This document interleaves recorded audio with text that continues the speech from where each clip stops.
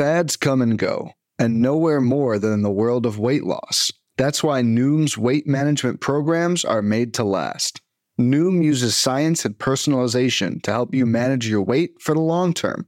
Their psychology-based approach helps you build better habits and behaviors that are easier to maintain.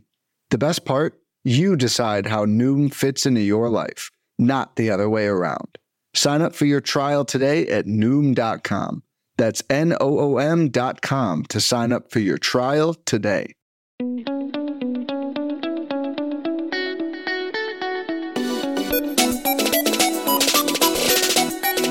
and welcome to the Keeper Cup Podcast. I'm Chad Young. Keith Ball here with me as well. We are on episode 97. The countdown continues. We're almost there, Pete. Almost there. Yeah, it feels like, I don't know, it's been like 97 and 96 for the last 8 weeks, but we will get to that century mark soon. Yeah. All our listeners are like, we're just listening to a podcast. We're not that excited about 100. We're like, but we're going to do it. We're going to get to 100. Oh, it's going to be nuts. It's like when teams celebrate a guy's 200th home run, and you're like, yeah, I'm happy for him. That's good. But make sure he gets that ball back. Yeah. Yeah. As a reminder, we are a proud member of the Pitcher List Podcast Network. You can find us on all of your favorite podcast platforms. And when you do find us, subscribe, rate us, leave us reviews, let us know what you're thinking. You can also find us on Twitter at Keep or Cut. That's cut with a K. You can find me at Chad Young. You can find Pete at Pete B Baseball. Always happy to answer your questions, discuss your keeper leagues, your auto new leagues, whatever's interesting to you. So hit us up. Let us know. Today, we are, as always, going to start with our news and notes and again, try to take a keeper league look at that instead of just, telling you that a guy's hurt and how you can replace him for the next couple weeks, because there's other places to go get that information right here on the Pitcher List Podcast Network. And we are also then going to dive into some players whose projections have changed.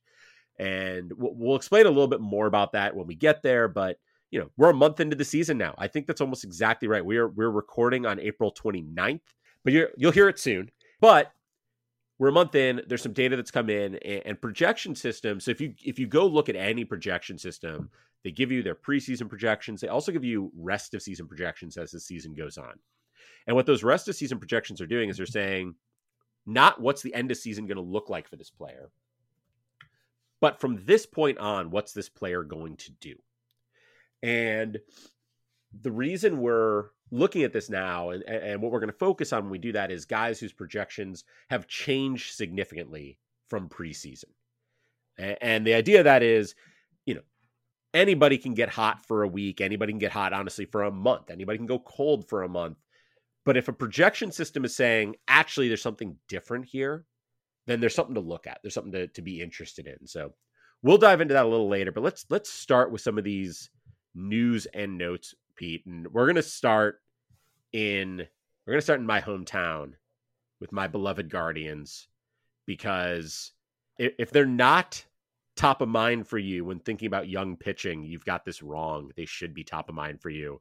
There was so much hype before the season around Daniel Espino, and then he got hurt. And here we are, late April, early May when you're listening. And they've actually called up a bunch of guys, like Xavier Curry got a look, Hunter Gaddis got a look, Peyton Battenfield got a look, Connor Pilkington got a look. But in the last week, they have called up two top 100 prospects. Depending on who you ask, these guys could be top 50 or higher. And I would say they performed well. We talked a little bit about Logan Allen last week before his start, and I said that I like Allen. I made a couple of comments. One was that I like him, but that I think that he might be a better real-life pitcher than a fantasy pitcher. I also noted that he uses a lot of deception, and so his early starts might be better than what he settles in as sort of guys get used to him. We did not talk about Tanner Bybee very much. You sort of asked if Bybee would be next, and I said he might be. It was hard to tell. Turns out, yes. I should have said yes, he will be next, because he did get the call. Allen against Miami, 6 innings, 5 hits, 1 earned run, a walk, 8 strikeouts in 6 innings. He got 17 whiffs on 86 pitches. And Bybee against Colorado, 5 2/3, 6 hits, 1 earned run, 0 walks, 8 strikeouts, 11 swings and misses on 91 pitches.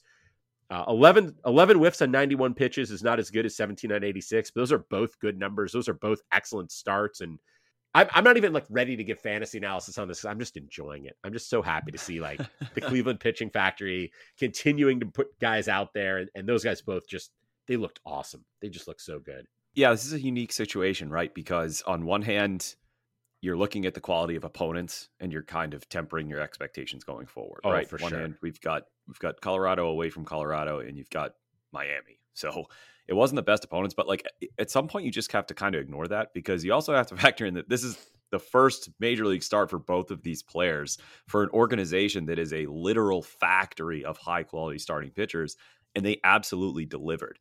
And given the current state of starting pitching, between the injuries that we've already had, and we're going to talk about a couple more, and just the low quality performances. I mean, we talked about this a couple of weeks ago, that ERA around the league is worse than it was last year at this point, and how it kind of still is there. I'm going to pull up that number in just a second, but it's still not great. We continue to get bad outings. Like, this is anecdotal. I was all excited about Chris Sale, and then he gives his worst start since, I don't know, like 2019. I mean, he was awful. He already ruined my week. So when you see performances from Bybee and Allen like this, you got to pick them up and you just got to hope they stick. And if they do stick in the Cleveland rotation, like, I don't know, I'm not expecting them to be any worse than the level of pitching that we've been getting around the league. So they're both holds for me at this point, obviously. And I guess I'm more curious your thoughts, Chad. Are they going to stick? I think Allen is more likely than Bybee, but like, are these two members of the rotation going forward? Because I don't know about you, I'm kind of done with Cal Quantrill and Zach Plesac. Yeah, I think the challenge is the Guardians are not done with Quantrill or Plesac, and to be honest, they probably shouldn't be. And like, you know, right now, as of today, Quantrill, Plesac, Bieber are the original rotation members who are still around. Allen and Bybee are the other two. That's with Aaron Savale having hit the IL, Tristan McKenzie still on the IL, and they've basically moved on more or less from Peyton Battenfield. He's in the bullpen right now. Xavier Curry is in the bullpen right now. I think Gaddis he is back in the minors now. I'm not actually sure where Hunter Gaddis is. He should be somewhere. But anyways, Connor Pilkington, another name that was getting some look, has been let go. So like, there's a bunch of moving parts here. Both Savali and McKenzie will be back at some point, and when they are, they will be back in the rotation. So if it comes to that, I don't know that the team is going to bail on Quantrill or Plesac. And you know, Quantrill moving to the pen might make some sense, but the reality is, like, you know, Quantrill has been a solid sort of low fours FIP guy. He's more like mid fours this year, but has been a pretty consistent like 2-win pitcher the last couple of years. And that's like an average MLB pitcher, right? That is a solid thing to have on your roster. And he's still a couple of years, like he hasn't even hit arbitration yet. Right. So you can't you've got to find out you got to keep him around. You just have to, because you need guys like that in the organization. Plesac obviously had that great 2020 and then has not been good since then. But this year, despite the ugly ERA, he has a 4.02 FIP, a 4.06 FIP, xFIP, and a 4.40 CR. Like, he's been solid this year. And again, he hasn't hit arbitration yet. He's a few years from free agency. You don't want to just let those guys go. So you're talking about them looking for a trade, maybe moving one of those guys to the bullpen. What maybe further complicates this is that Bybee, Allen, and Plesac all have 3 options, and Quantrill has 2. So any of those guys, like they're going to try to keep, they're either going to trade someone or try to keep these guys all in the organization. No one's getting like DFA'd or anything like that. And what I don't know is from an organizational standpoint, do they feel that optioning Allen or Bybee is the cleaner thing to do than to tell Quantrill or Plesac, like, sorry, dude, have fun in Columbus. And I don't know. I don't know what they'll do. If Bibee and Allen continue to look this good, I understand Quantrill, to be honest with you. He's been pretty reliable. He was even fantasy viable last season for stretches. So like Quantrill, and they paid a lot. What trade was he a part of with the Padres? Was that? I can't recall. Was he part of the Clevenger? I can't remember. Yeah, I think he was. This up. They made so many trades with the Padres. Right. I think it was part of maybe the Franmil one as well. I can't remember. Like Franmil was involved in that one. I think it was the Clevenger. It was the one. Clevenger trade. So completed a trade on Monday that shipped Mike Clevenger to San Diego and brought Cal Quantrill, Josh Naylor, and Austin Hedges to Cleveland. So I mean, at the time, Clevenger had a lot of value. They paid up to get Cal Quantrill, and he's, like I said, he's been okay. Zach Plesac, I can't get behind it. I feel like we're living in this world where like 2020 has been the last 3 years of his career, and it just like when he had that cupcake weird season schedule in 2020, yes, he did well.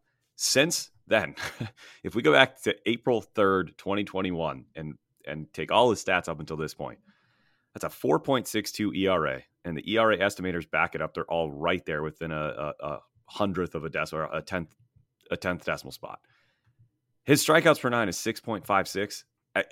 He's just been awful. I mean, there's nothing about Zach Plesac that makes me say, like, if he's got options too, yeah, we're going to choose Plesac over these other two.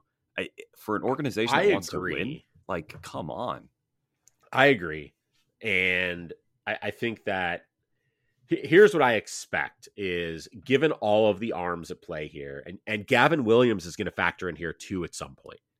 Like, Gavin Williams is now in AAA, and the Guardians, there's a Guardians fan and analyst at Gage, GAGEEHC, at Gage EHC. He writes for a site called Everybody Hates Cleveland.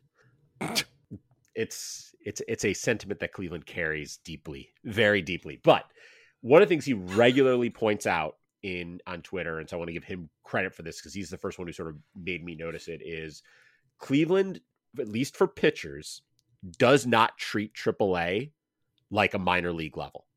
They treat it much more like it's just a holding ground for major league pitchers who aren't in the majors for whatever reason.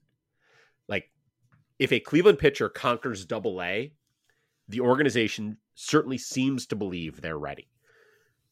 The only pitcher, so like, he tweeted this out a couple days ago. AAA starts. Shane Bieber made 8. Aaron Savali made 8. Eli Morgan, who's now in the bullpen, made 5.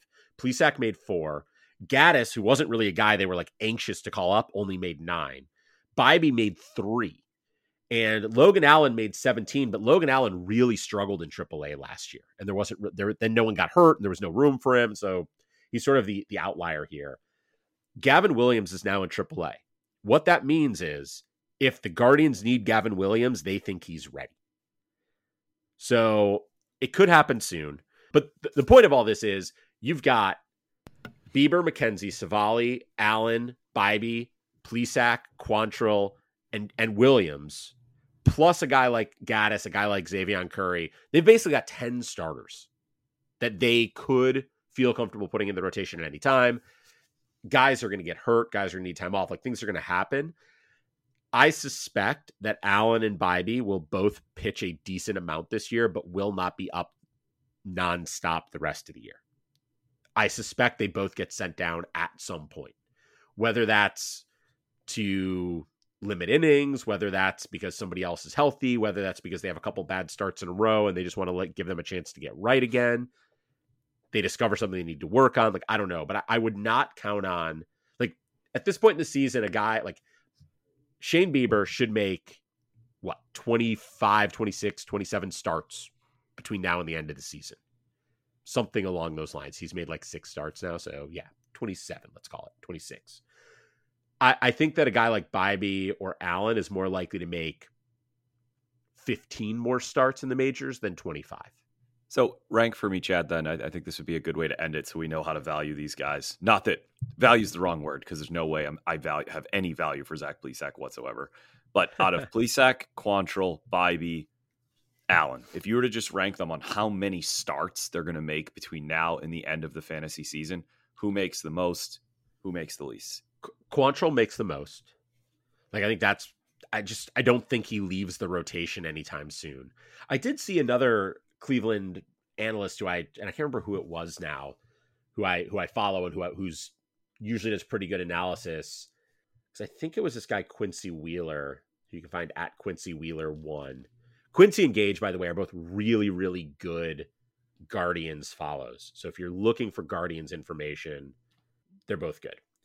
He said, so again, a couple days ago, he said, if they're all healthy in September, it'll be Bieber, McKenzie, Bybee, Williams, Allen. That's what he thinks the September rotation looks like, in, barring injuries. I personally feel like that might be, he and I are very aligned that in September it should be that. I don't know that Quantrill actually gets bumped. I think Quantrill is they trust him. He's a rock in that rotation, and I think he sticks around. But we'll see, I guess. But I think the answer to me for those is I think Quantrill makes the most starts of that group, and then the other three it could be any order. I would put Allen slightly ahead of Bybee, but I don't know that I would put either of them comfortably ahead of Plesac. I think it could be anything. I hope Plesac is last. I hope so too. I mean, I honestly think they should option Plesac now. I think the challenge is they would like to be able to trade him, and if he makes another solid start, you start to build a little bit of a look, he's not an ace, but if you're looking for a fourth, you need starting pitching depth. You're Miami and everyone keeps getting hurt. You should be willing to give up a B prospect for a guy like Plesac, who has been relatively healthy, can throw a lot of innings, isn't bad. He might actually do kind of well in Miami, in a ballpark where all the balls he allows hitting to play aren't likely to leave. So that is a good thing for pitchers. Yeah. Yeah. So yeah, that's where I am on those guys. I think the bigger thing though is long term, Allen. I still think Allen's going to settle in as more a good than a great pitcher. I think you'll be happy to have him on fantasy teams. If you've picked him up in a keeper league, I think there is if you picked him up for a fab in a keeper league, he'll be a keeper for you next year. I firmly believe that. I don't think he'll be I've got this fourth round value for my last round pick. Bybee, I think could be a fourth round value type. I think he's that good. Bybee's start looked awesome, and his fastball command was not what I expected. I don't know how much of it you watch, but the first inning he looked super shaky. He was spiking pitches, he was off, and then he settled in. But his calling card is his command, and his he could throw his breakers for strikes, but his fastball felt like it kept missing spots a little bit, and that isn't what I expect to see from him going forward. So I kept watching that start and thinking I kind of think this is a bad Bybee start. I kind of think this is what he looks like when he doesn't quite have it. And now that's a little much to say about a guy who made that good a start in his major league debut. But I actually think there could be another level there. He is that good. I'm super excited about Bybee. But let's get back to the news, because we just spent a long time talking about Bybee and Allen. They matter. I'm fine with that. Joey Ortiz called up by the Orioles. The question you put in your notes, and I think it's a fair question, is he a threat to Gunnar Henderson's playing time? So it's probably worth looking at both of them. Ortiz, I mean, why don't you start? What do you think? Do you think he's going to take over? I mean, yes. Take over, no. But Gunnar Henderson's been so bad against lefties. He's basically just not playing against them. I'm curious to see what happens today, because they have a doubleheader. And if I recall correctly, it's both against lefties. Yeah, Erod and Matthew Boyd. Matthew Boyd's a lefty, correct? Yeah. And he's not in the lineup against Erod. Is he even going to play in the second game? They're not letting him play lefties lately. I know in the Red Sox series, he didn't play against Chris Sale. And in my home league, I have him, and I've been able to absorb how terrible he's been. James Outman, Nico Horner, Josh Lowe, you name it, any weird breakout this team has, I just lucked out. So I've absorbed Gunnar Henderson. I don't think the Orioles can afford to absorb him right now. And I don't think they call up Ortiz if Henderson's hitting the crap out of the ball. I'm sorry. I don't think they keep up Ortiz if Henderson is playing against both righties and lefties. So I do think he is now a threat to Gunnar Henderson's playing time going forward, unless Henderson somehow starts hitting lefties. But now I'm not sure he's even going to get the chance to try. Yeah. I think the thing with Ortiz is this team they have Ortiz, they have Connor Norby, they have Westberg. Like, they got a bunch of these guys who could fill in for some of these spots. And it seems like they're going to be at least a little aggressive. I look at like the scouting reports on Ortiz, and I wonder if there's enough pop for him to really stick. And it's hard to know, right? Like, he seems to have a pretty good bat. He gets the bat to the ball. He does not hit the ball particularly hard. And so I think that's sort of the question that needs to be answered is, like, will he hit the ball hard enough? He does have a reputation as a very good fielding shortstop. And I mean, Baltimore now, this team is like so many infielders, right? Like, Henderson, Henderson should be playing if only to get playing time. He hasn't been good, but he hasn't been terrible.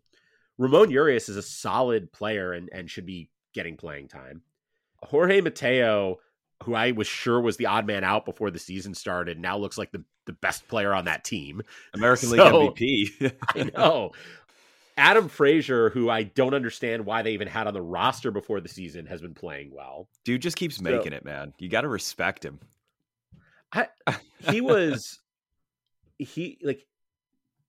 so bad. Actually, I'm looking now. He actually hasn't played well. He's hit 2 home runs. He only hit 3 home runs last year and 5 the year before. And so the fact that he has 2 is kind of crazy. But even with those season. 2 home runs, like, his home run per fly ball rate this year is 9.5%, which doesn't seem that high, except the last 2 years it was 3.3% and 1.8%. Oh my God. It's a huge jump for him. But he still only has a 285 WOBA. So I actually think this was my thought before the season, and I'm gonna reiterate it now. It's like, Adam Frazier just needs to go. There's just no reason for them to keep him on that team. Like, if they want to have room for Ortiz and Urias and Mateo and Gunnar Henderson and potentially Norby and potentially Westberg, Adam Frazier is just in the way. See, this Zach Plesac to me is Zach Plesac is Adam Frazier to you. Yes. Fair enough. That I could see that. See, yeah, but you didn't have, living in Seattle, I watched Adam Frazier a lot last year, and it just was excruciating. Like, sounds like watching Zach Plesac. Yeah, but you didn't have to go watch him. You didn't have to go watch him every game. Like, fair. I don't have the personal attachment. No, and the as good as the Mariners were last year, they had really big offensive issues up the middle with Frazier and J.P. Crawford.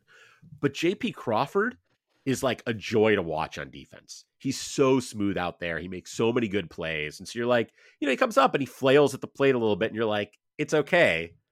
Go back to the field and do your thing. And Adam Frazier comes up and flails, and you're like, why are you here? Please leave. I'm sure, by the way, that Adam Frazier is a great guy. I am sorry for being mean to him. Adam, if you're listening, Chad doesn't mean it. Oh. This is compared to Plesac, who like has injured himself doing things like punching the mound with his pitching hand, who broke COVID protocols in 2020 when he had a teammate who was literally dealing with cancer at the time. Like, I don't think Plesac is that great a guy. I think he's got some real issues. But Adam Frazier, I haven't heard any of that. I'm sure you're a good dude. I wish you all the best. Please get out of the way of better players. I agree.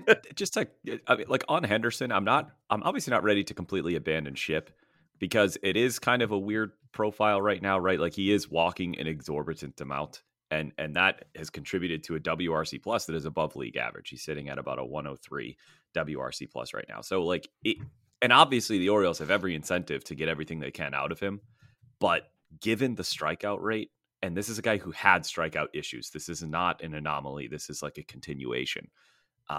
That has led me to be a little bit concerned. And I think Joey Ortiz could certainly impact that going forward. Yeah. So let's jump into some other news. And I think we're going to try to, I'm going to try to sort of lightning round this, because I think most of these are there's just less to analyze. So Logan O'Hoppe set to miss 4 to 6 months with a torn labrum. Is he a cut? This kills me because he was doing so well, and I have him in a couple Auto New leagues, and Auto New is the exact format where he's a tough choice. If you have a limited number of keepers, he's a cut because you're not going to keep him, and he's not going to do anything for you this year, and you don't want to carry an extra catcher, unless I guess you have an IL spot where you can just stash him, which is fine. In a deeper league like Auto New, though, like I think he's going to be a very good Auto New catcher, and I think on a team that's contending, I might try to trade him to someone who's not contending and like treat him like an elite catching prospect effectively. But oh God, I don't think I can keeping him, and it's going to kill me because I'm going to cut him and someone's going to pick him up for like $2 or $3 and sit on him. And I'm going to be so jealous all off season. Yeah, I for what it's worth, I cut him in our Fantrax listener league number 1. To be fair, I already have Alejandro Kirk, but he was slumping. O'Hoppe was hot, so I picked him up, and of course he got hurt. So I had basically a free keeper O'Hoppe, but given all the injuries on my roster and the fact that I already had a pretty good catcher, I decided to cut him. So yeah, that's fair. Robbie Ray out for the rest of the season. I had sort of aggressively stated like 2 or 3 weeks ago on the show that I thought Ray might be a cut. So, right. And if you remember, I said that, you were like, whoa, that seems a little crazy. And I was like, no, it probably is a little aggressive. I'm just saying, like, who knows how long he's going to be out. We don't have a timeline. I'd be comfortable moving on from him. So if I felt that way before we knew he was done for the season, I don't feel differently now.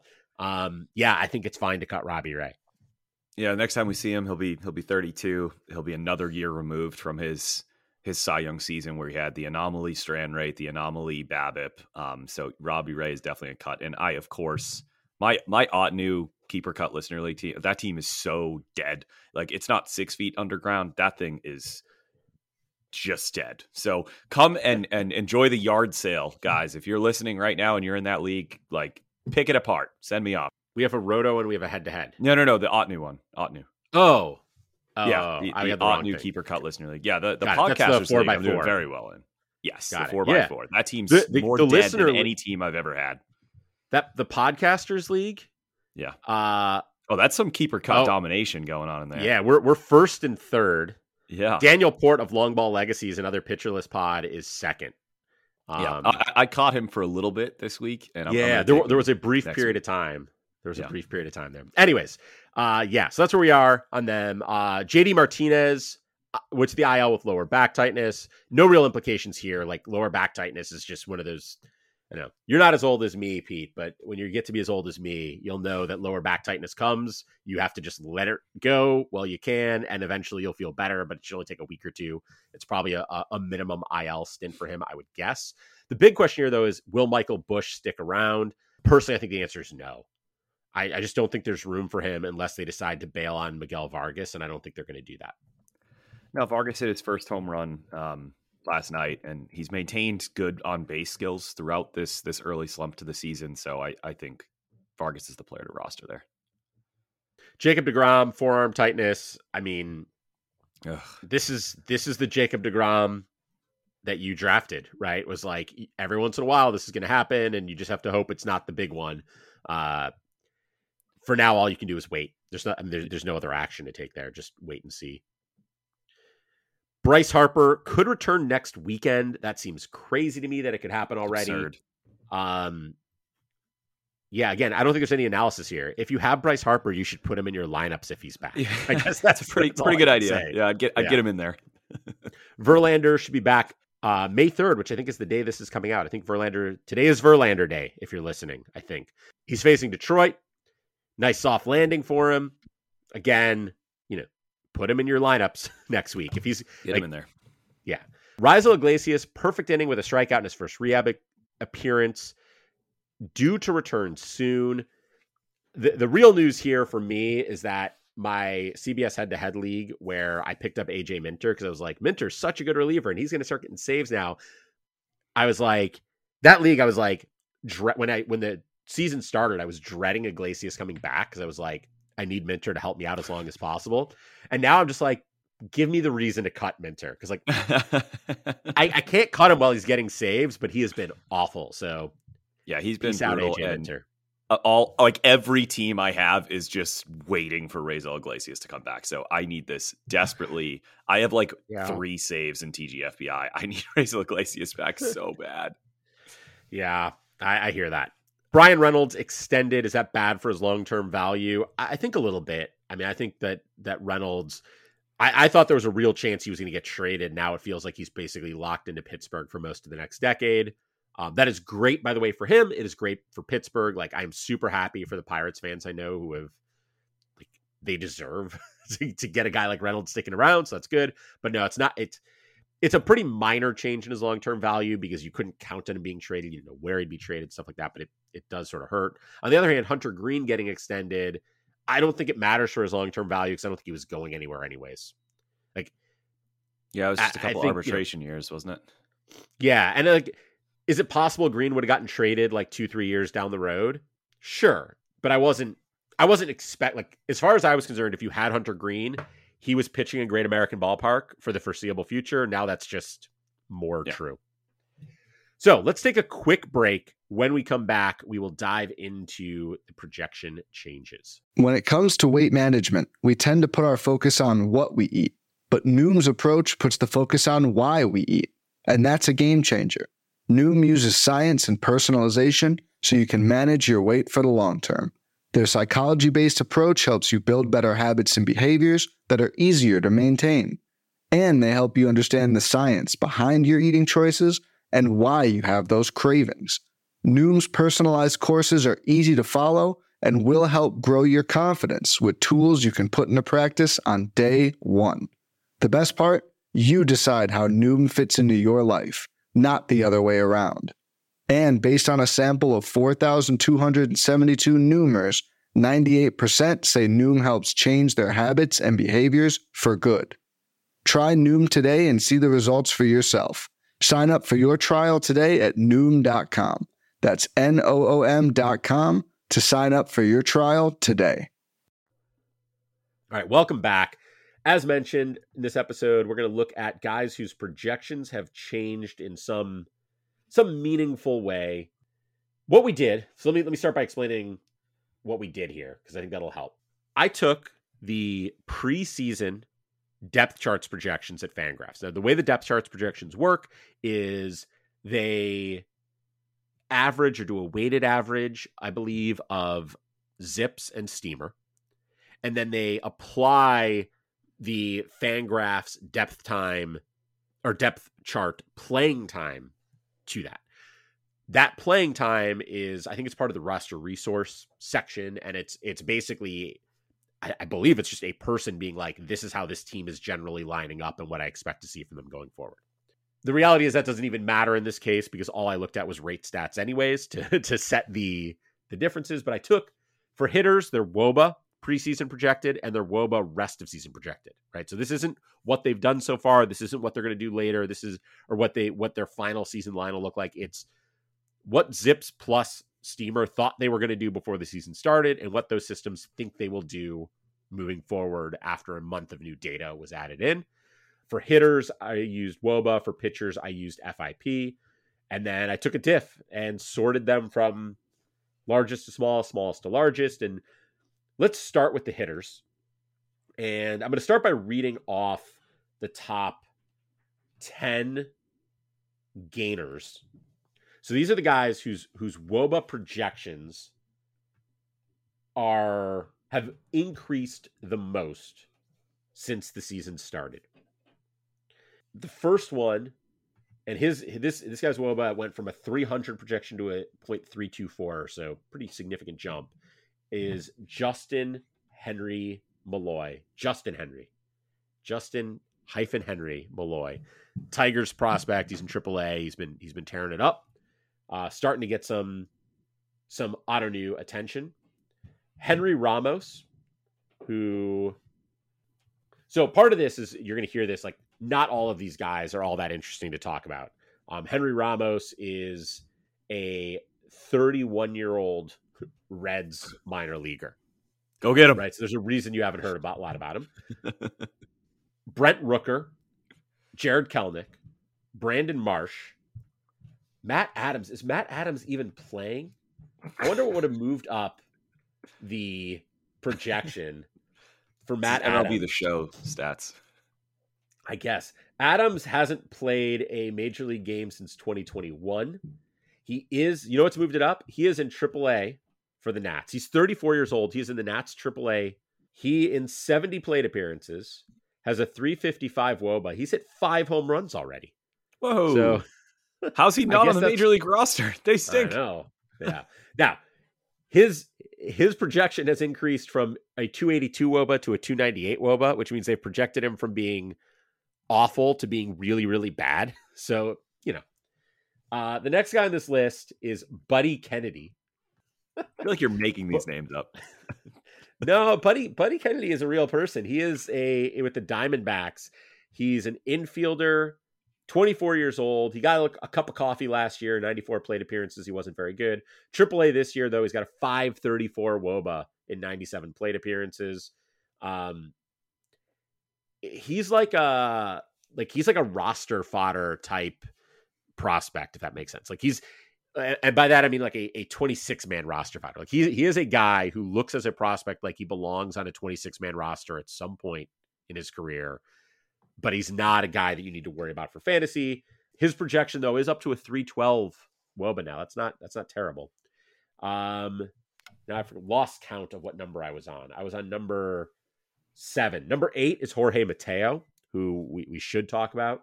Number 9 is Adam Duvall, and number 10, tied for number 10. It's interesting. The group tied for number 10 is actually maybe the most interesting group. Cole Calhoun, who's not that interesting. Matt Chapman, who is. Taylor Trammell, who I don't think is that interesting. Jason DeLay, who's actually been sort of surprisingly good. And Josh Lowe. So it's an interesting group there of guys. And by the way, James Outman just missed that group at tied for 10. So those are the guys who have improved the most. And I think looking at some of the names that I think sort of stand out here, Rooker, Kelenic, Marsh, Mateo, Duvall, Chapman, are you like, to me, when I see like these are all guys like they've been hot, they've been performing well, and now projections are buying in. And so that makes me want to buy in. Are you buying in on any of those guys, all of those guys? Almost all of them, to be honest with you. I mean, at Duvall, we've seen him go on hot streaks before, right? And we're really talking about like literally 1 week, and he's still weeks away from returning. So Duvall, I'm not as hot on. But in particular, Brandon Marsh and Jared Kelenic. Kelenic, we talked a little bit about in a previous episode. I think everybody kind of sees what's happening there, right? He's being more selective at the plate. He's being more patient. He's much more mature of a hitter. Like yesterday, he still ended up striking out. So this isn't the greatest example, but he swung and missed at a bad pitch, and he didn't look stressed, right? He took his time out for the plate appearance, stepped out of the box, took a breath, got back in, then took the next pitch, which was basically the same pitch, and took it for a ball. So it's super anecdotal, right? But Kelenic looks like a changed man at the plate. He didn't just cut his strikeout rate so far, which is like a hefty amount. It was like 6 percentage points, the amount that he's cut his strikeout rate. It was 33.7 last year, 27.2 so far this season. So it's over 6 percentage points. But it's the swinging strike rate that he's improved so much. Last year, it was worse than league average, up around, it was like 14.4%.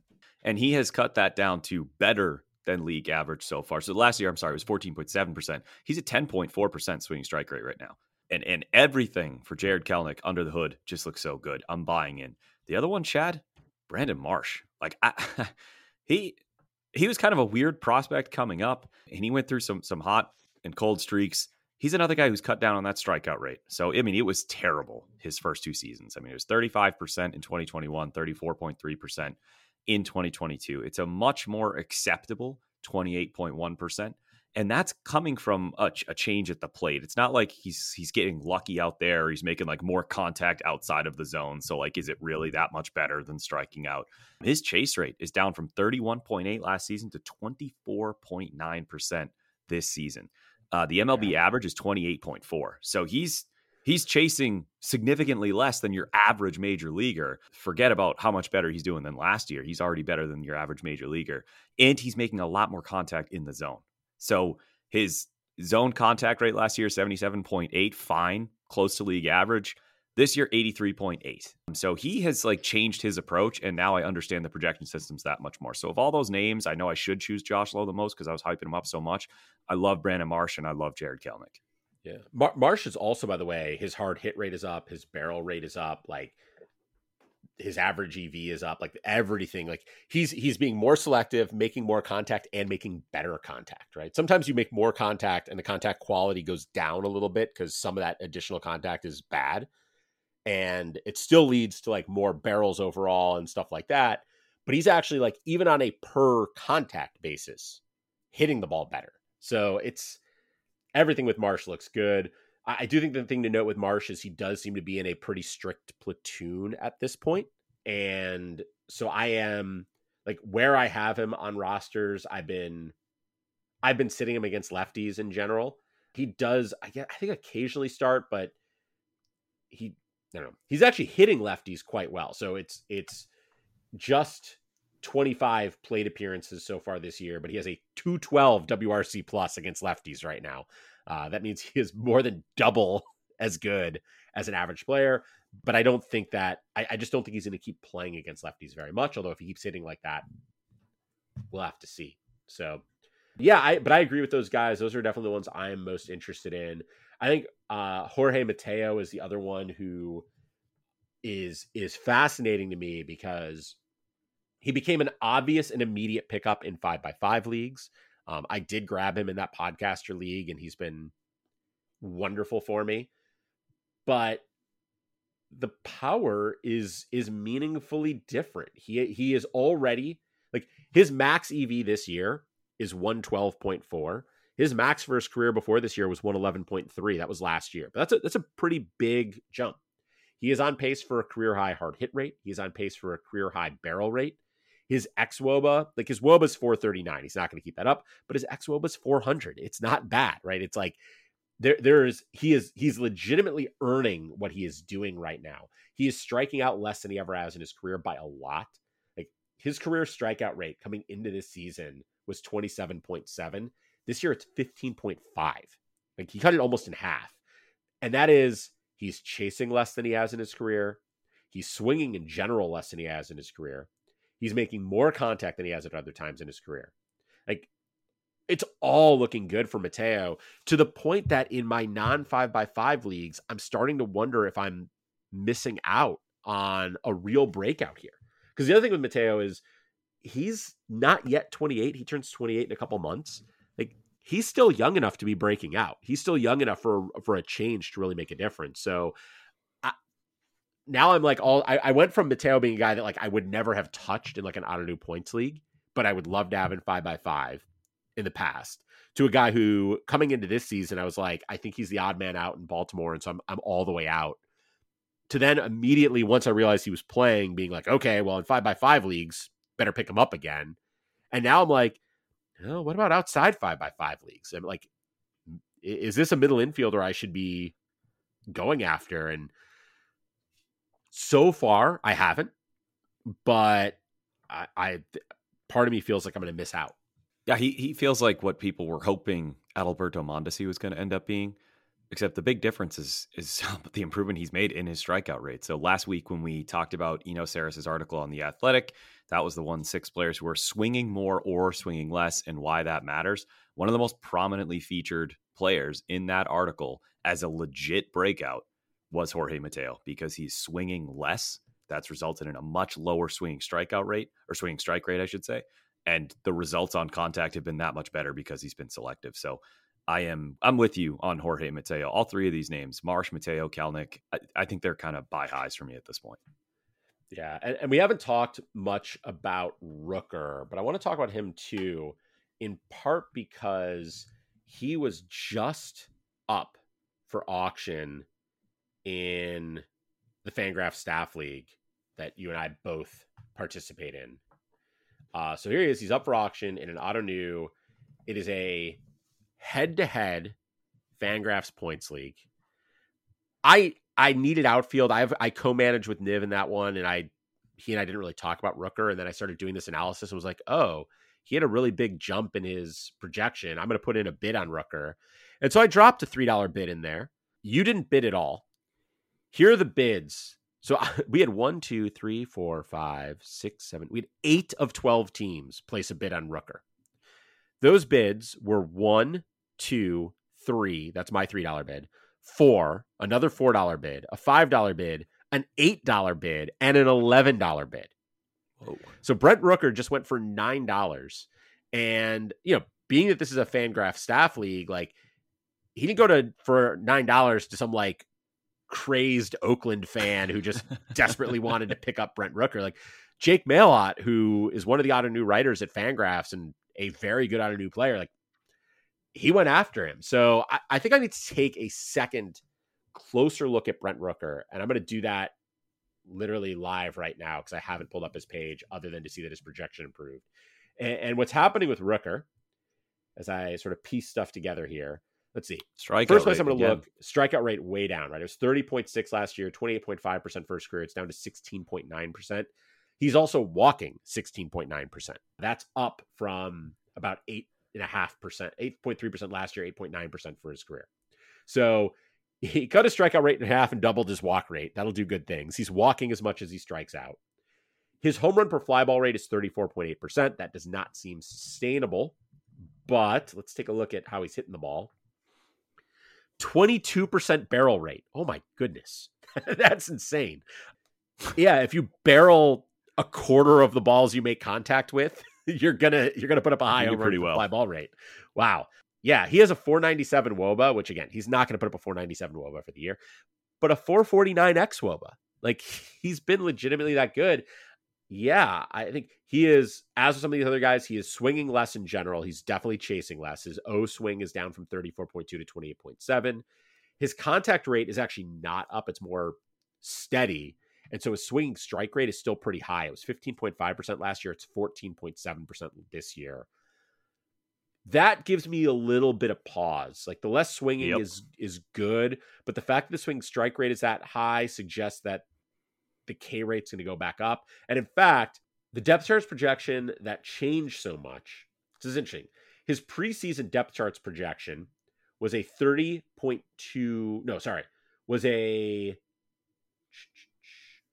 strikeout rate. That's only gone down to 30.2%. So basically the projection systems are like, he still strikes out a lot. The walk rate was projected at 9.3%. It's now up to 10.8%. So that is a meaningful jump there. And then they had projected him preseason. Part of this is playing time, but so let's see if we can piece this together. Depth charts had projected 7 home runs in 175 plate appearances. Now depth charts is saying in 344 plate appearances, he's going to hit 16 home runs. So less than twice as many plate appearances, more than twice as many home runs. So basically what it looks like depth charts is saying is they buy into the walk rate improvements, at least some of them. They buy into the power gains. That's a pretty nice little combination to have there. I'm intrigued. They also see an increase in BABIP, which is probably tied to the harder contact that he's making. So I think I'm gonna momentarily regret only putting $3 on him in that staff league. Although to be perfectly clear, I wasn't bidding $9 on him, and so I wasn't going to win him anyways. But a moment of slight regret on that, and I'm going to look at him more closely where he's still a free agent because that's an interesting. It's just an interesting shift. It is at a minimum, even if you're thinking like, I'm not really a believer because of the swing strike rate. I think things are going to regress for Rooker pretty quickly. The power is not a fluke. This is a guy who, he's 28 now, but he was graded out as a prospect as a pretty good power hitter, both in-game power and raw power. So at a minimum, if you're desperate for power, he's probably not available anymore. The dude already has 8 home runs this season, so he's probably picked up in your leagues. But if he's not and you need power, that part's legit. You may see regression in the batting average because of the strikeout rate spike that might inevitably come. That doesn't make sense. It might inevitably come. Yeah. It might be inevitable. But if it does, I think you're still going to have some pop there in the bat from Rooker. But he's an Oakland Athletic, so enjoy the 40 RBI. 40 is not nothing. Let's flip this around and go to the other end of the table. And here are the 10 guys who show the largest decrease in projected WOBA for the rest of the season. Number 1 on that list is Ezequiel Tovar, down from 329 to 311. Oh, this Number list 2 on that hurts. list is, Number 2 on this list is Gary Sanchez, who isn't even in the majors. Austin Barnes, Christian Arroyo, Aledmus Diaz, Joey Votto, Michael Massey, Yuli Gurriel, and Tom Murphy. Now, a few other names that I think are interesting and worth talking about. Jose Abreu is a couple spots further down that list. Eloy Jimenez is a few spots further down. Why the hate on Trevor Story? Is Trevor Story? Oh, he is on there. Poor Trevor Story. Kick a man while he's down. Yeah. And there are a couple like Addison Barger has dropped. Barger. I think it's Barger actually. Addison Barger has dropped, and he was sort of a hot topic before the season. Ellie De La Cruz had a 308 WOBA projected preseason, which is pretty solid for a kid his age who with no experience. That's already down to 296, which is a little concerning, especially for people who thought like De La Cruz could be up and contributing, in April. But as I look at this list, I mentioned Abreu and Eloy as guys that are worth talking about. Tovar and Massey are the ones who stand out to me. And that might just be because I really like them both preseason. I was invested in both of them preseason. And I'll be honest, let's start with Massey because I've already started moving on. He's been atrocious. So in 77 plate appearances, he has struck out 31 times. That is a 40.3% strikeout rate. Now, that is bad. That in and of itself is bad. However, if you want your plate discipline to look truly atrocious, you should not only strike out a lot, but you should never, ever, ever walk. And he has zero walks. To be clear, that's not good, right? Plate appearances. No. Okay. Zero walks. Just for funsies, I'm going to go back and look at his 2022 game log and let you know that the last time he took a walk was September 16th of last year. So it's still half a month left in the season last year, more than half a month, because last year was the weird late start because of the lockout, and they went into the first week of October. September 16th of last year at Fenway, the last time he took a walk. Before that, he actually he went through a stretch like early September, the first half of September last year. He had 1, 2, 3, 4, 5. He had like 5 walks in like a week and a half, 2 week period. 12% walk rate over that 2 week period. And then has not walked a single time in, it's 77 plate appearances this year. It was another 55 last year. He is up to 132 consecutive plate appearances without taking a walk. And there are guys out there who don't walk very much, but you need to be hitting the ball if you're going to not walk. And he's not doing that either. So I don't know. I was excited about his ability to make solid contact. His hard hit rate actually isn't bad, but his barrel rate is atrocious. His max EV is down a little bit. His exit velocity was only 89.3 last year. It's only 89.2 this year. I thought that might improve based on some of the numbers we've seen from him and the raw power grades from scouts and stuff like that. It's just been ugly. He's not walking. He's striking out. He's not hitting the ball hard. And he's not a player with a lot of pedigree either. And I mean, you brought up the barrel rate. That was really the driving factor as to why people liked him. And it was like, whoa, I mean, look at the exit velocities, 13.5% barrel rate. There could be something here, especially when you consider he could have a little bit of speed. But no, he's been flat out terrible. He's a cut everywhere. Yeah, it's super sad, but I'll put him on my watch list just in case. You know what? I turn things around. I just acquired while we were recording a $1 Alec Burleson on that team that is absolutely atrocious. Pete's team in the Keeper Cut Listener League. Otnu. And I am now finally going to cut the guy who's been riding my bench since we drafted. None other than the just talked about Michael Massey. Yeah. Go get him, boys. He's out there now. Remember how mad Tim was that you paid $3 for Massey? Yeah, I really should have let Tim have him. Yeah. To be fair, we did say he's really a $1 guy that you're betting on the upside. It was just at the end of drafts, I was like, or auctions. I have a couple extra bucks, so I want to make sure I get my guys. And he did not hit. So literally and figuratively. Literally, yeah. Let's talk about Ezequiel Tovar.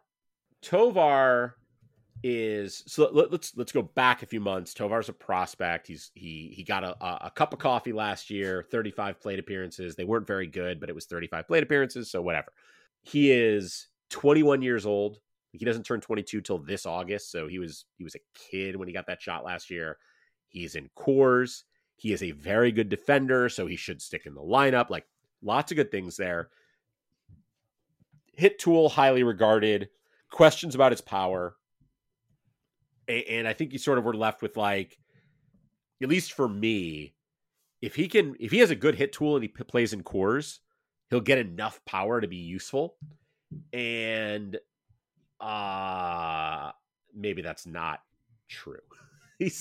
He has hit. He does have a max EV of 109.4, which isn't terrible, but his barrel rate is bad. His hard hit rate is bad. He is right now striking out 32.2% of the time. He struck out 25.7% of the time in the majors last year in that brief cup of coffee. But like in the minors, he was always in like the low to mid teens, occasionally popping up over a 20% strikeout rate. But like, this is not what I expected from him. I thought he would control the zone pretty well. I didn't expect him to take a lot of walks. He appears to be a pretty free swinger, but I didn't think he would strike out very much.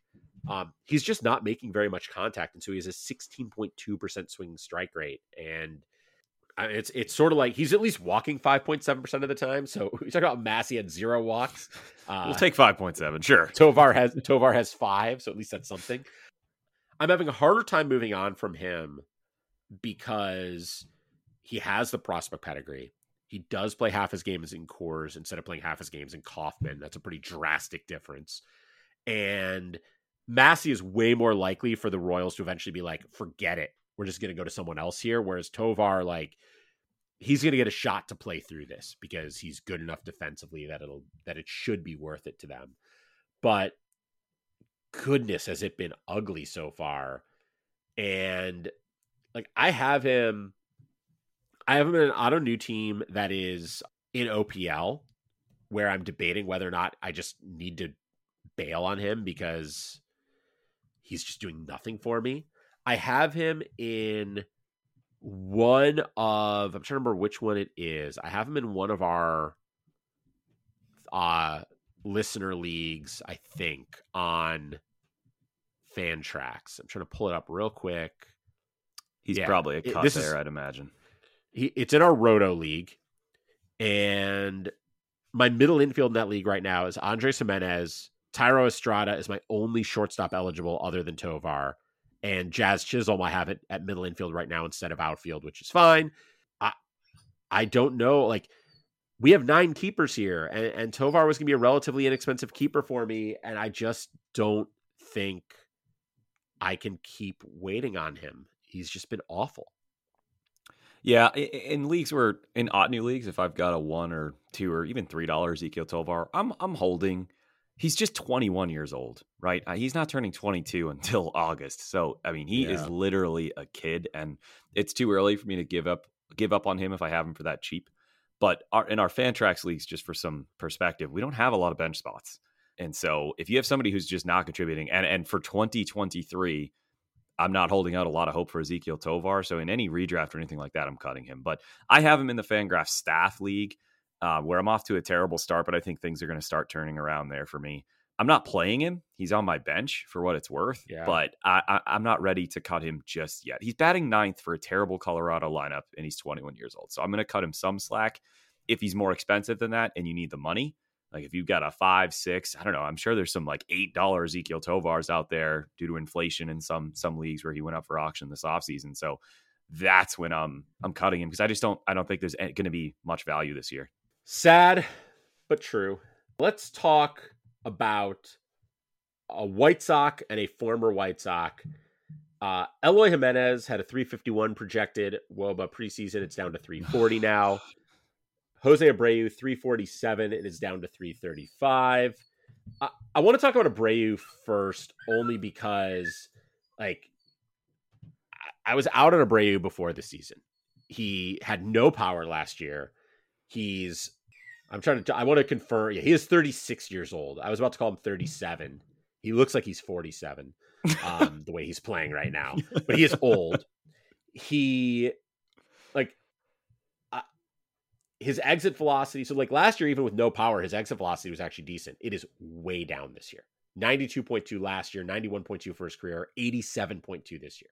His hard hit rate is way down. His barrel rate, which was already down, is at a career low. He is striking out at a career high rate and walking at a career low rate. Like everything looks bad for Jose Abreu. And before the season, people were like, "Oh, he's going to have the Crawford box to stay at." Blah blah blah. It's like he went from the like one of the best power parks in baseball to another place that should be good power park for him. And I wasn't interested. I don't think you should have been interested. And at this point, if there's like an interesting first baseman or corner infielder or util bat on the wire, like I'm out. I'm done.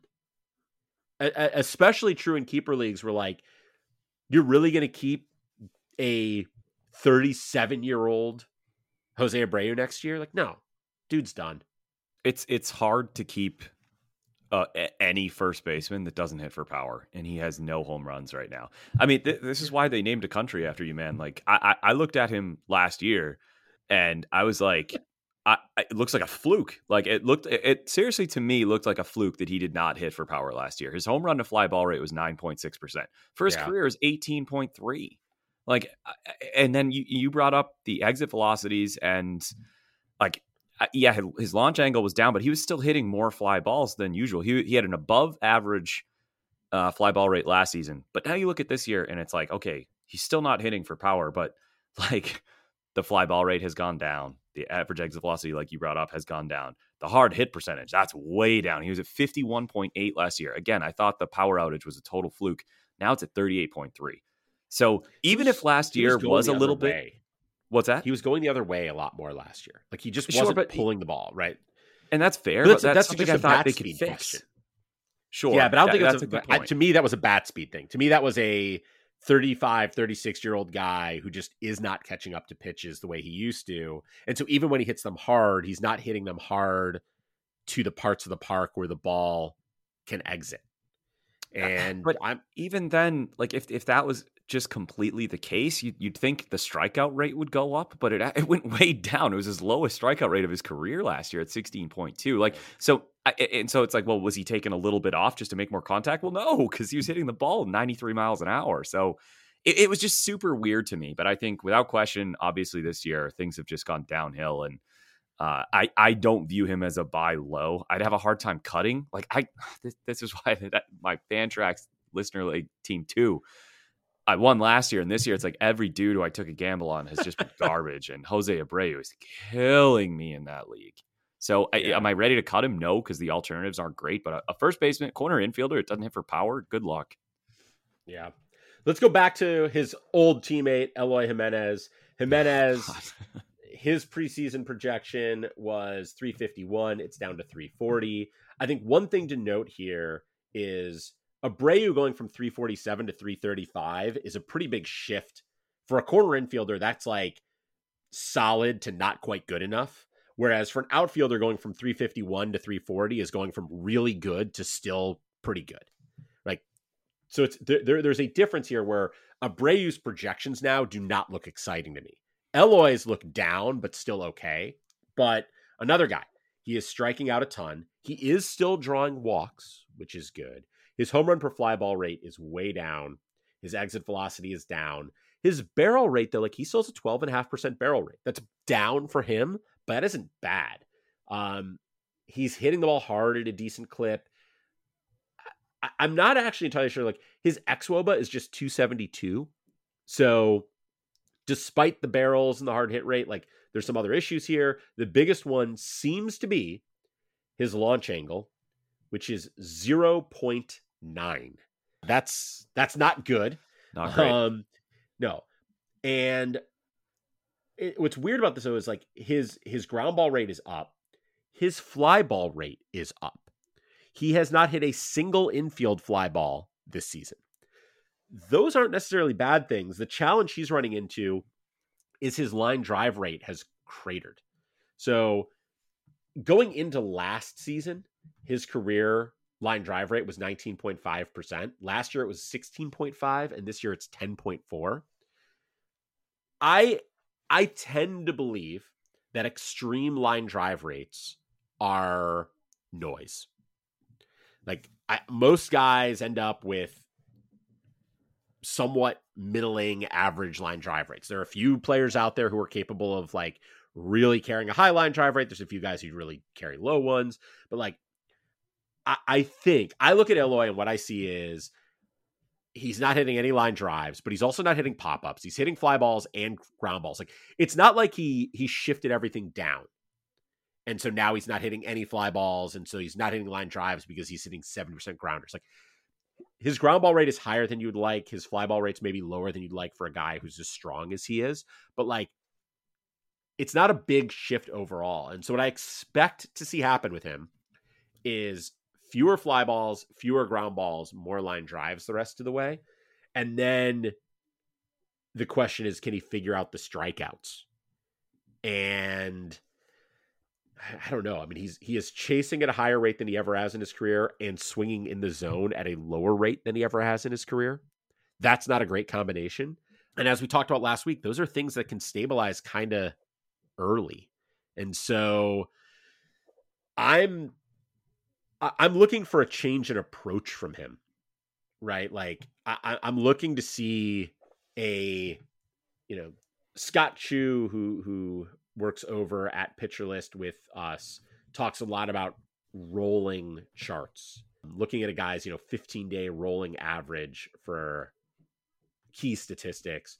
And with Eloy right now, one of the big things I'm looking at is he trending the right direction with his O swing and his Z swing? Is he being aggressive in the zone and not out of zone?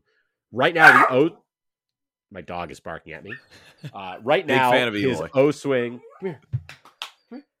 Right now, his O swing is trending the right direction, but his Z swing is also trending down. Now, maybe that's okay. Maybe more selective will be good for him. But there's a positive trend there. I think the line drives will come back. And so I am still cautiously optimistic about Eloy, but boy, it's been ugly so far. It has been. I'm very invested in Eloy. The sample size we have to keep in mind is a little bit limited because he has served already an IL stint, which is not to say that as an excuse for him, because we can expect at least one or two IL stints from Eloy Jimenez. We've come to learn. I trust the bat. I trust that we'll end up with some decent homer and RBI numbers. They've been beat up. The White Sox have been one of the biggest disappointments in the league. I don't know how high the expectations were going into the season anyway, but I like to think that once Tim Anderson comes back, things will begin to stabilize a little bit for them, especially for that middle of the order. But not that this is an excuse necessarily. I mean, I guess it is, but Eloy has faced some tough pitching so far. He's had 2 series against the Rays. He's faced Toronto. He's faced Phillies rotation. Baltimore's playing well this year, and he started his campaign against Houston. So, like, those are some pretty tough staffs to face. It's not like it's going to get much easier. Most teams in Major League Baseball have pretty good pitching, but yeah, when it's a sample this small, I don't mind looking at what the schedule's been like, and I hope that we'll begin to see some more out of Eloy. I'm not as disenchanted with Eloy as I am Jose Abreu or Michael Massey or any of these other names that we've talked about here. Yeah, that's where I am as well. That makes a ton of sense. So let's jump over to the pitching side. Actually, let's take a quick break. And when we come back, we'll jump over to the pitching side of things and we'll try to move quickly through the pitchers. All right, welcome back. We talked about hitters whose projections have changed. For pitchers, as a reminder, I looked at FIP from Depth Charts projections, comparing where they were preseason to where the projection is for the rest of the season. Now, this one, I'm not going to read through the top 10s because there's so many pitchers out there. And a lot of them are like you don't care that Justin Garza's FIP went from a 5.40 to a 4.76. It just doesn't matter. Instead, what I'm going to do is I'm going to start with some relievers who have the biggest improvements in their FIP. So decreases in their projected FIP. And then we'll go to a couple starters. So the biggest one, and this is by far the biggest one of any of the names I think are interesting, Aroldis Chapman from a 3.84 down to a 3.29. The other relievers who made a big jump, Kenley Jansen and Alexis Diaz. Now, my take on this in general is that if you draft, regardless of what you did with Jansen or Diaz, the fact that they are projected to be better right now is just a thing that, like, if you drafted them, it's great. If you didn't, it doesn't matter because they're closers. And if you're a closer, you're a closer. And that's that. Chapman, however, I was out on Chapman. So I took my victory lap on Jose Abreu like 30 seconds ago, and now I'm gonna. I thought Chapman was done. I was all in on Scott Barlow. I thought the prices on Barlow were too low, given concerns that Chapman would somehow supplant him. And here we are, a month into the season, and Aroldis Chapman is striking out 44.7% of hitters. That would be the highest strikeout rate he's had since 2020. And other than 2020, the shortened season, he hasn't been over 44% since 2014. So a huge return to strikeout stuff for him. His velocity is up 2 miles per hour. And perhaps most importantly, so this was a big thing for him, was like his walk rate had just been going crazy. He had no control. We're like, velocity's down, walk rate's out of control. He has no control at all. Like, maybe he's hurt. Maybe he's just going to walk everyone. His walk rate is 7.9% right now. That's a career low for him. Like, we are, as of right now, like if this holds up, if he puts up this strikeout rate and this walk rate the rest of the year, which, not a given, but if he does that, this will be the best season of his career at 35 years old. So, yeah, I totally missed on Chapman. And I don't know if he has 1 save and 2 holds so far. The Royals do not create a lot of save opportunities. Scott Barlow, who, as I said, I expected to hold the closer's job because I thought he was good enough, does have 3 saves and only 1 blown save. But he also has a 6.75 ERA. He has inherited Aroldis Chapman's control issues. He walked 7.6% of hitters last year. It's up to 16.3%. It's like Chapman. Now I do think Chapman might take over that job. Barlow will presumably get right at some point, but I don't know. Maybe the Royals won't win enough games for it to matter, especially if they're sharing the job. But Chapman's a factor there. I really thought he wouldn't be, and I was dead wrong. Well, as we know, this shouldn't be the case, but Chapman is going to have a lot more value at the trade deadline for the Royals if he is saving games. So I think they're already at a point, obviously, this season where that's probably what they're going to start thinking about. And it was a great gamble. I think more teams should do this. Like, yeah, Aroldis Chapman might be washed, but if he's not, we're going to get a prospect for him at the deadline that, for just spending money, basically, just being willing to commit to him. He has given up earned runs in his last 2 appearances. Not that I'm like super concerned about that, but when he was as bad as he was last season, that I guess is something to watch. And until he does actually supplant Scott Barlow as the closer in Kansas City, the fantasy value is a little bit limited. Like, I like him in Fangraphs points because that I got him for $4 in that league because I should have spent more money, just kind of like a dart throw. And he's been really good. I mean, he's averaging over 9.5 points per inning. So like that's elite. But unless he takes the closer's role in 5x5, it's still like limited value. But I guess the point is he's way more likely to do that now than he was at the beginning of the season. And if he does do it, then now we're talking about one of the 5 most valuable relievers in the sport, even if Kansas City gets limited opportunities. So yeah, I'm interested in Chapman now. Definitely. Yeah. I had a team reach out to me in my CBS league about my stashed Edwin Diaz. I have a Edwin Diaz I drafted for $10 just to stash for this year to hold for next year. He offered me his Jock Peterson for Diaz, but he also has Chapman, and we only carry 3 relievers and he has 4. And I am thinking I might offer him Edwin Diaz to stash in exchange for Chapman, since he's got an excess reliever anyways. But let's take a look at some of the starting pitchers who have had improvements in their projection. The biggest improvement among sort of an interesting starting pitcher is Taj Bradley. He was projected for 4.34 FIP before the season. That's down to 4.02. Some other names: Zach Gallen down from 3.56 to 3.30. Mackenzie Gore, 4.22 to 3.96. Matt Strom, 4.06 to 3.82. And Sonny Gray, 3.85 to 3.61. At some level, Gray and Gallen in particular are sort of like, if you like, They were probably drafted everywhere anyways. You expected things from them. This isn't fundamentally changing their value. They're doing well. Strom is, and actually Bradley as well, is sort of like, he was a prospect. Now he's pitched in the majors and pitched successfully. Of course, his projection's getting better. That makes sense. I don't think there's a ton to talk about with Taj Bradley that we haven't already talked about. He's good. Go get him if you can. Gore and Strom are the two interesting ones here, where they both went from being projected at over a 4 FIP to under a 4 FIP. They've both pitched well.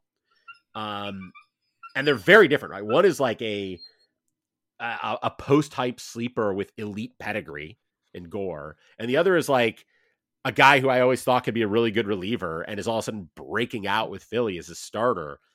Are you buying either or both of those guys? So I'll start with Gore. I'm selling high on Mackenzie Gore, and that sucks to say because I'm really excited that Mackenzie Gore is pitching well. He feels like Jared Kelenic on the pitching side, but keep in mind he had like a 50, 60 inning pitch stretch last season where it was like just as dominant. And unfortunately, it really doesn't look that different because he is still an over 60% four-seam fastball guy. And so, like, as the season goes on, is he going to be able to maintain these numbers throwing so many fastballs? It didn't last year. And so on a team like the Nationals, where already it's not a very exciting team context, there's not going to be a lot of wins there.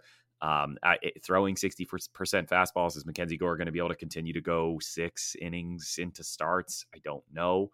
So I want to be excited in my long-term leagues, if I've got him, like an odd new, if I've got a $2-3 Mackenzie Gore, sure, I'll ride that out unless I can really get somebody to buy high on him. But I think he's a pretty good sell high right now. Yeah, I think that's I've been actually trying to buy in. Gore and Strom were free agents in some of my leagues, and so I've been sort of trying to buy in cheap where I can. I'm more excited about Gore than you are, I think, because of that pedigree and because I think that given an opportunity to work through things, I think he can be really good. Strom he changed his pitch mix, and like, I don't know, part of me doesn't want to believe because I just like, this is a guy, he has shown flashes of being a very good reliever and nothing more than that for 7 years, 8 years now, 7 years. But like, I don't know, you look at what he's doing right now and what part of it don't you believe? Like, the strikeout rate is legit. He's not walking guys. There's nothing in here that you're like, this piece doesn't look real to me. It just feels like the bottom might fall out at some point. Last season, early in the year, Paul Blackburn was just unhittable. But you were like, nothing here looks real. None of this looks real. So like, ride it while you can, but as soon as it turns sour, jump ship.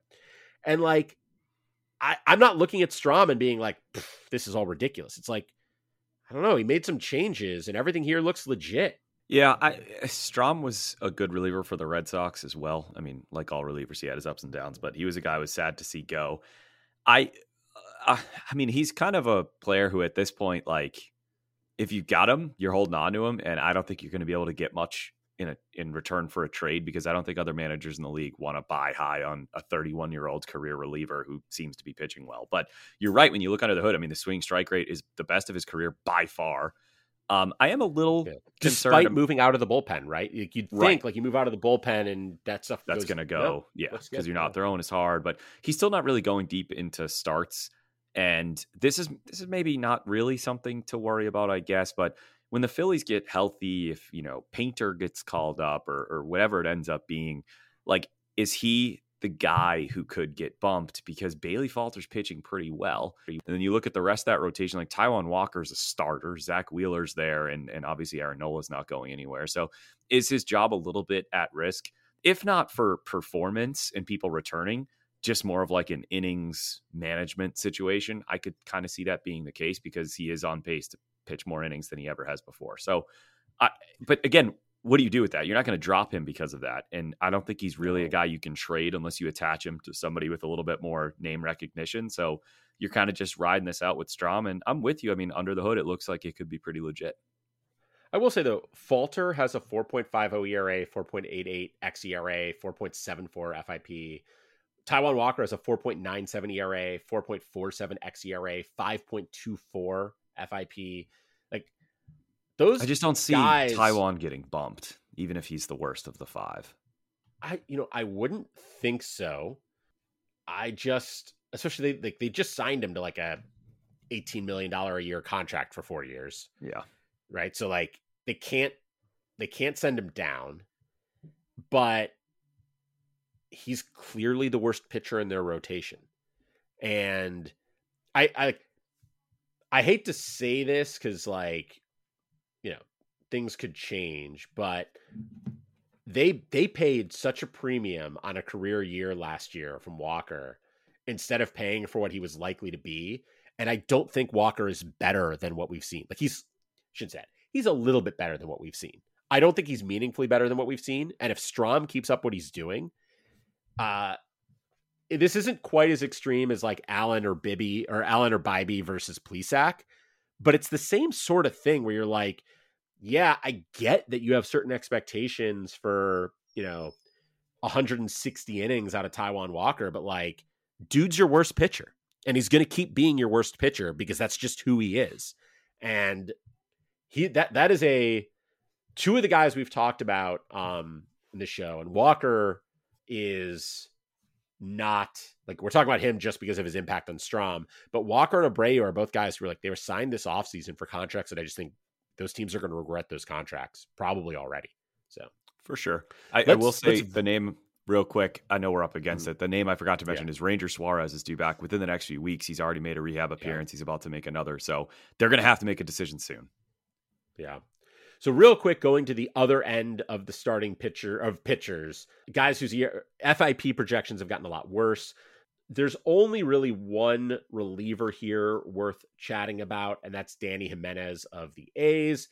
I thought he'd be in the closer mix. He's been very bad. He's probably out of the closer mix, at least for now. Not a lot to talk about there. The starters, and I'm just going to read off some interesting names, and you can react to any if you want or not, because we should try to move this quickly. But Ken Waldichuk, sort of the opposite of Strahm and Gore. He went from a sub-4 FIP to a 3.88 to 4.38. That is a huge jump in Waldichuk's FIP projection. Tyler McGill, 3.62 to 3.98. Brandon Pfaadt, 3.78 to 4.06. Blake Snell, 3.35 to 3.63. Madison Bumgarner, 4.89 to 5.16. John Gray, 3.78 to 4.01. Some of these guys, like Bumgarner, is bad. He was going to be bad, and he is bad. Brandon Pfaadt, like, I'm not that worried about the projection with him. We haven't seen him in the bigs yet, and he's playing in a horrible environment for pitchers where he is right now. So I'm sort of taking that all with a grain of salt. Waldichuk, Snell, like those are the two names in this list that I'm like, ooh, that sort of hurts. Yeah, real quick on Pfaadt. I mean, I'm with you. The concern about Pfaadt was home runs, right? And he gave up 4 in his first start of the season. He hasn't given up a home run in his last 3 outings. So I'm just more excited about him. I'm not worried about that. Snell is the one that like hurts, right? And I know that hurts you and me. So you're both in on him. It's just like, is this just Blake Snell now? Are we just going to get streaks of like ridiculous walk rates? And then eventually at some point in the season, he's going to rattle off a stretch, a month or two of a crazy strikeout rate and cutting down on the walks. So like, I don't know if there's that much to say about Blake Snell, because what are you doing with him right now? Maybe if you have a $14 Blake Snell and you really need money, you're cutting him, but like you're risking cutting a guy who could look like a Cy Young for a few months. So I think you're just holding on. No one's buying him, even in the current state of pitching. He's just a disappointment so far, and I don't know if there's much you can do with him. Yeah, I have Snell in that CBS league that I was just talking about. I have him for $3. And it's like, I sort of wish he was more expensive, because if he were more expensive, I could move on, justify cutting him. But it feels like at some point he's got to get right. I don't know. Waldichuk, meanwhile, I think I'm just sort of moving on. Yeah, me too. Like, he just hasn't been impressive at all. And, even you go back and look at like his AAA numbers with New York last year, 47.2 innings. He was walking over 11% of hitters. That got a lot better when he went to Oakland. But like, I don't know. I look back at his track record and I'm like, I get why people were excited. I get the talent, but I don't know. I'm not seeing the type of upside I'd still want to see. Like, as an example, another pitcher who I sort of have equated with Waldichuk because they came up on a similar timeline and is Hayden Wesneski. And I am holding on to Wesneski. He's at least shown some signs of stuff. I think the upside is higher. And Waldichuk, I'm just like, you know what? I can't keep waiting around. Yeah, I'm out on Waldichuk until he shows us absolutely anything at the major league level. I will say with Wesneski, I think he has a pretty light 2-start week next week. I'm looking at what his 2-step is supposed to be next week. And so that would be a determining factor for me. I'm at least holding on to him for the next period. Let's see. I've got it right here. Yeah, he's got the Nationals in Washington, and then he's got Miami at home. So are you putting him in your lineup? So for this is Fantrax League listener 1, and I can't because I'm not taking out Bieber. Gore has a good 2-step. Kirby has been nasty and he gets Oakland. Mason Miller has so maybe maybe we can figure this out right now to end the show. I'll set my roster for next week right now. Mason Miller has 2 starts. One is against Seattle and then the other's at Kansas City. So like that could be pretty nice, even though his last outing was not great.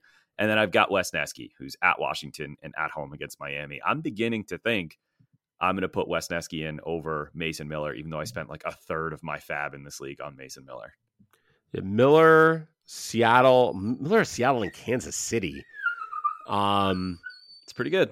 I mean, I think the question. Well, we only have 5 spots.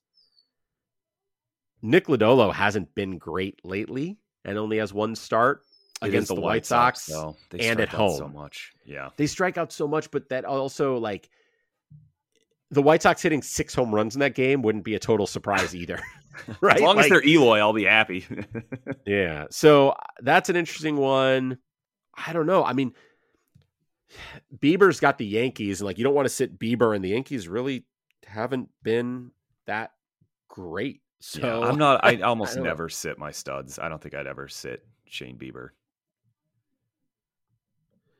Yeah, I agree. I don't think you can. Yeah, it's a tough call. I'm looking at Chicago's strikeout rate right now. I want to see where that's at because Lodolo, even as he's pitched poorly, he has still been You know what? The White Sox aren't nearly as bad as I thought. It's a 23.6%. So in Great American, maybe I will while he's cold. Just get as many starts as I can as I try to make up ground. I think I'm in 5th in this league. So I will put in Wesneski over Lodolo for next week. Yeah, get the extra starts. So with that, I think we have covered everything we can cover here. Yeah. Anything else you want to mention? Anything else we should hit before we hit the 90-minute mark and call it a day? No, I guess to finish up there on Wesneski, the point was if he does pitch poorly, he's now a cut for me because that's as light as the schedule. This is it. This is his last shot. This is all right. You're on notice, Hayden. Hope you're paying attention. Thank you all for listening. Hope you enjoyed this. Let us know if you got questions about any of these players or any other players. Again, on Twitter, you can find us at KeeperCut. You can find Pete at PeteBBaseball. You can find me at Chad Young. And we will be back with you next week.